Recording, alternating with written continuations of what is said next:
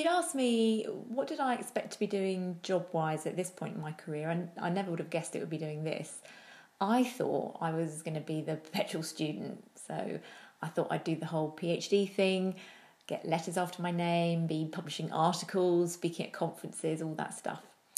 And, maybe even discover something earth-shattering. I think that's what I really thought. So that was the kind of career I was supposed to have. And, that's what my dad did. So kind of like following in his footsteps, as it were.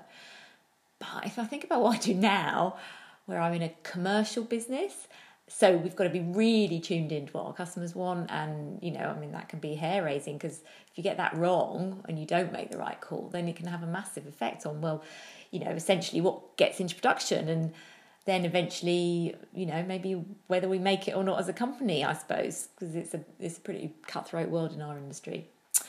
And actually, I wouldn't have guessed it, but the kind of heart racing you get when you're about to make your pitch, and everything depends on doing it in exactly the right way, and and sometimes like you've spent weeks on it.